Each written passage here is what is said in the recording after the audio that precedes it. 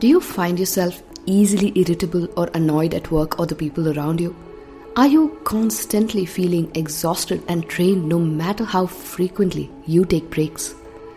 Do you experience unexplainable muscle pains and tension in the joints?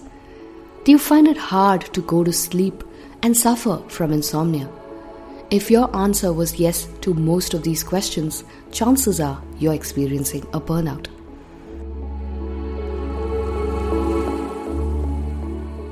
Hello and welcome to the Deep Dive series on the Being Miraculous podcast. I'm Shweta Shivraman, your host and self-awareness coach, here to help you ask the right questions. In today's episode, we will discuss burnout, why we resist resting so much, and questions to reflect on to deep dive and avoid burnout. Let's dive in.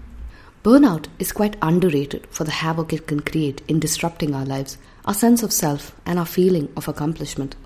When we feel burned out, we are mentally exhausted, drained, and continually questioning everything we're doing and its impact.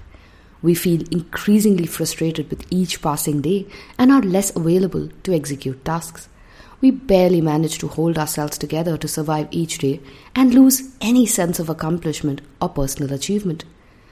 Burnout can dehumanize us and make us indifferent to situations, people, or outcomes when left unaddressed for a long time.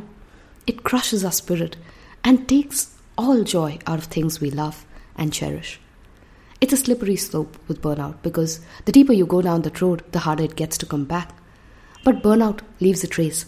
Several warning signs tell us there's something not quite right with us and we still do not address it. Here are some ways our minds trick us into going deeper down the burnout hole. 1. There's too much to do and we cannot afford a break. When we have too many things on our plate and a sense of over-responsibility to our jobs and personal commitments, our minds delude us into believing that continuously being busy and doing more is the remedy. But that only tires us out more. When we are burned out and don't pause to rest, we lose all sense of perspective on why we're doing what we're doing or how they all add up. We run around like headless chickens, being mindlessly busy, flitting from one task to another. 2. Dismissing our being and thinking we can compartmentalize issue. The past year has been tricky on the personal front for most of us with many ups and downs and health concerns. Often we think they are personal issues and keep the foot on the gas at the same intensity on the work front. But we're not machines. We're thinking and feeling human beings. There are many facets to our being, and if one of the wheels break down, we cannot function harmoniously. We can compartmentalize emotions and stressors and pretend all is well. But we need to pause and process them before we can move on. 3. The notion that we must deserve rest. So many of us have been conditioned to believe that rest must be earned. It needs to be deserved. We have to get somewhere, become someone, and have a meaningful impact before we deserve to rest. This stems from a belief that we are not enough. We are enough only if we do certain things or achieve certain things. But that's not true. Resting is as important as doing. Resting is when we reflect and integrate the lessons learned from our doing. I get the reality that we can't all leave our jobs and travel year-long in the mountains or have the financial security to quit and do nothing. We have responsibilities we must honor as householders trying to lead this life in the best way we know how. But nothing prevents us from resting or taking time to recoup before becoming active again. Resting helps us reassess, recalibrate, and realign what we do daily and make our efforts more meaningful and impactful. Explore which of these mindsets are holding you back from recognizing the warning signs of burnout and take action to mitigate it. Here are 7 questions to know if you're experiencing burnout and whether you need to rest. Ask yourself these and reflect on your current situation. 1. What are your energy levels at the start and end of the day? Are they your best, or is something impacting your energy levels? 2. What are you avoiding or procrastinating? What's coming in the way of doing that? 3. Do you enjoy the things you love still? If not, what changed? 4.